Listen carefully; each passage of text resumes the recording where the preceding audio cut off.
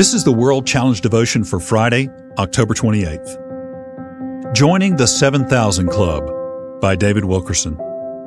Elijah, that great prophet, had become disheartened by the moral landslide his nation was experiencing and had fled from the threats of wicked Queen Jezebel. God found him hiding in a cave on Mount Horeb and asked, "Elijah, why are you hiding?"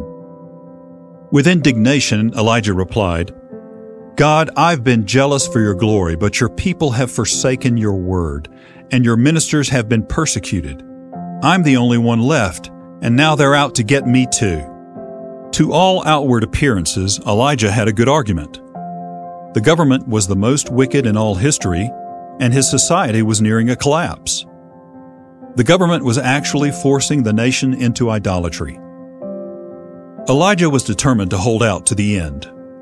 If the whole nation forsook God, he would stay true. God was not about to congratulate this hiding prophet, though, because the Holy Spirit was moving throughout the land.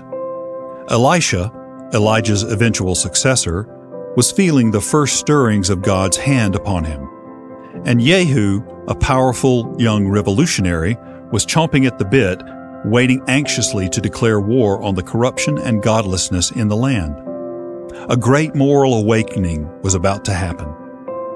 Elijah was most emphatically informed by God, "I have reserved 7,000 in Israel, all whose knees have not bowed to Baal, and every mouth that has not kissed him."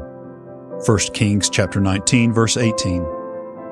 God was trying to tell Elijah that he had his people stationed in key positions all across the nation. Believers were standing tall and true in spite of the corruption around them.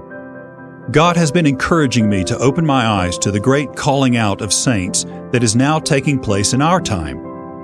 God said to Elijah, "Thousands have not bowed." To us, I believe he is saying, "Millions have not bowed." Glory be to God that we are not a tiny remnant. We are an army, a blood-washed multitude in every walk of life, unbending and uncompromising in an age gone crazy. Satan would like God's people to think their numbers are dwindling fast. He wants true believers to think the majority have already defected to his camp, so fear will drive them into hiding. Don't believe the lies of Satan. God is still at work, pouring out His Holy Spirit and drawing hungry hearts to Himself. World Challenge: Transforming lives through the message and mission of Jesus Christ. Visit us online at worldchallenge.org.